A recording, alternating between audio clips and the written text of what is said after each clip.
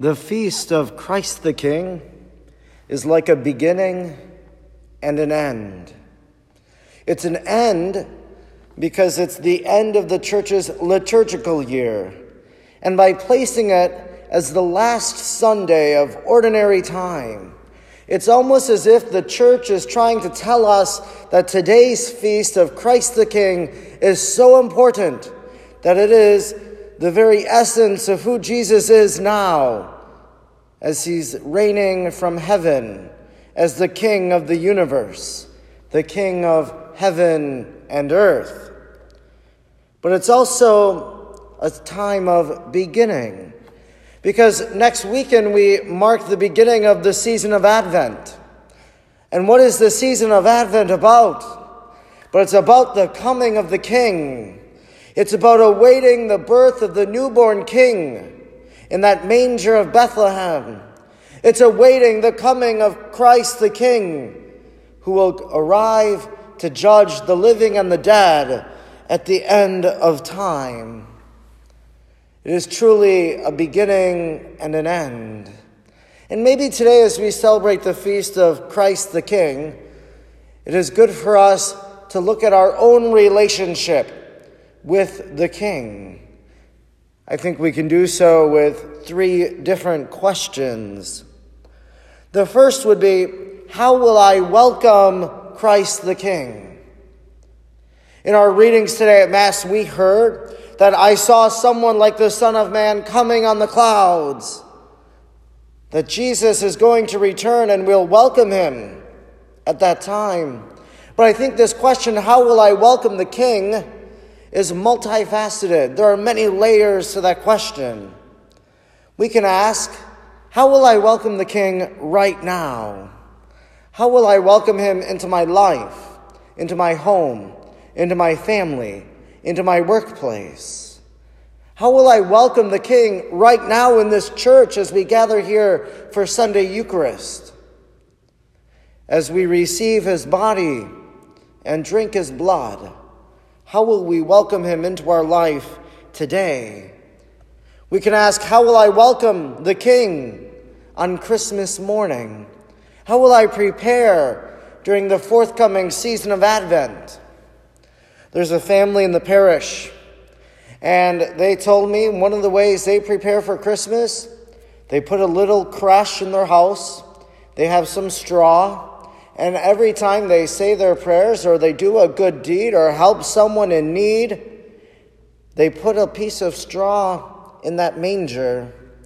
And by doing so, they're preparing the bed so that they might be able to welcome the King as they place the infant child in the manger on Christmas Day.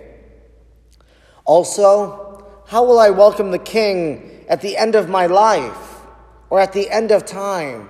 We don't know the day or the hour when we might go out to meet the Lord when he calls us home to him at last. We don't know if the Lord Jesus, who's coming, his return that we've been awaiting since he ascended to heaven, we don't know if that's going to happen today or tomorrow or the next day or 30 years from now. But when we do see Jesus, will we run out to meet him and embrace him, or will we not be ready to welcome him? Will there be something in our life that prevents us from running out to Jesus and we just want to run away from him? How will you welcome the King?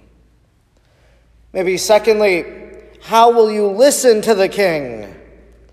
Jesus today in the gospel says, everyone who listens to the truth, everyone who listens to my voice, they know truth, but they listen to my voice.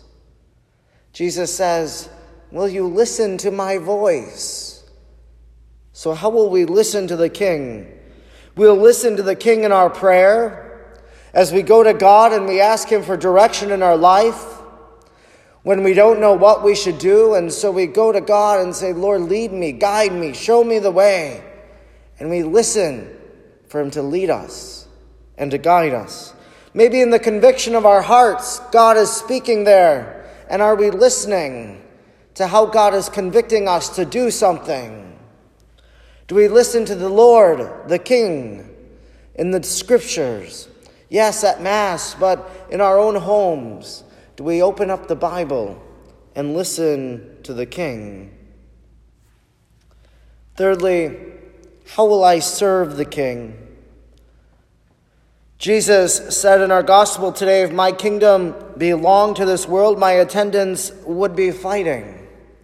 Jesus is saying, my kingdom is not of this world. It's a heavenly kingdom. If it was of this world, my people would already be serving me. They would rise up and they would defend me.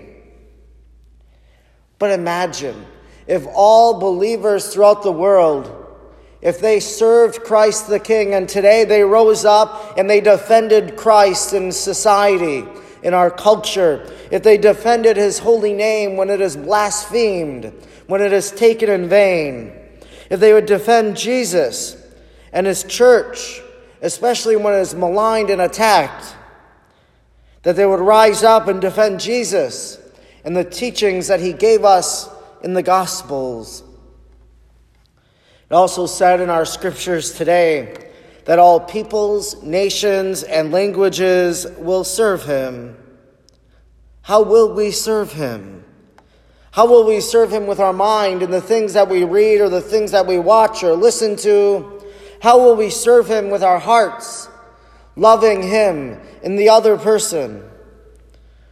How will we serve him with the words that we speak, with the words that we use to proclaim his praise, to glorify God in our every word?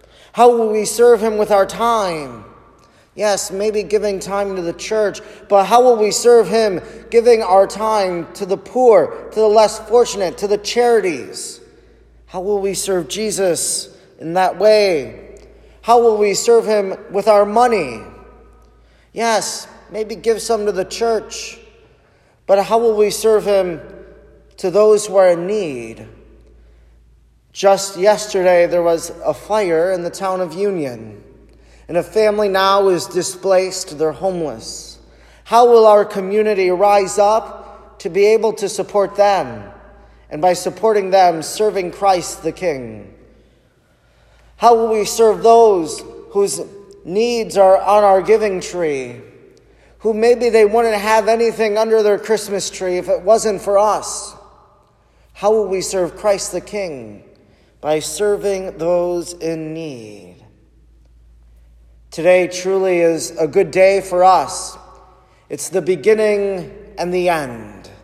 It is the feast of Christ the King, one in which we can look at our own relationship with the King.